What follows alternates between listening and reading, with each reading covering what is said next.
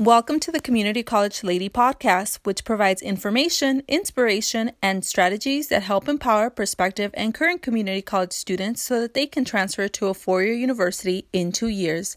Hi, y'all. Thanks so much for listening. I'm Elizabeth Flores, the Community College Lady, and today I want to talk to you about really feeling fulfilled and reducing stress and increasing your happiness while you're at community college. So this is one of the recurring topics that I have as part of the Community College Lady podcast. And today within that, I actually want to talk about journaling. You might have heard about journaling before. It's basically writing down your thoughts in a notebook, right? Just writing down for a little bit. You can time yourself for a few minutes, or you can say, I'm going to write 2 sentences, or I'm going to write a paragraph, or I'm going to write as long as I want to.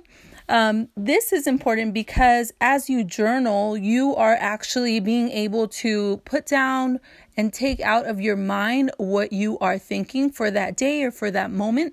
And so you're going to be able to see it in papers, to see it in writing, and the action of actually writing will help to trigger other parts of your being to recognize and become aware of what you are thinking about, right? Because it's not all just in your head. So you want to make sure that if you want to, you can start this practice of journaling, which is just writing your thoughts.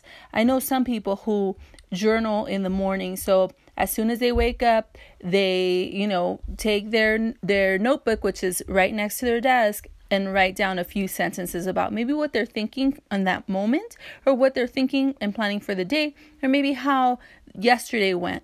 Or they might do it at night, and they might write a couple sentences of what happened during the day or what they're really concerned about. Now this, especially when you're concerned about something, is really important to write it down, because you might be ruminating, right? Which means you might be thinking about something over and over and over again, which may not allow you to really focus on your education, which might not allow you to be fully present in what you're doing with your family, with your friends, at work.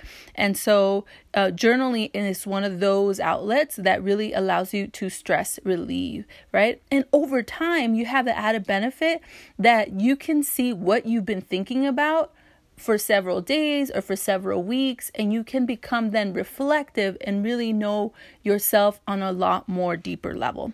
So you can definitely use this as a stress reduction technique in order to increase your academic success as well, because we have to be well all around, right? We're not just students, we're people.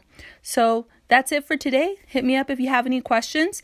Thanks for listening to the Community College Lady podcast, where my goal is that you transfer in 2 years, earn your BA in 2 more, and be successful for the rest of your life. I ask that you help me reach 10,000 people this year by subscribing and reviewing. I know we can do it together. Until next time, remember that you are deeply loved, safe, and worthy of greatness.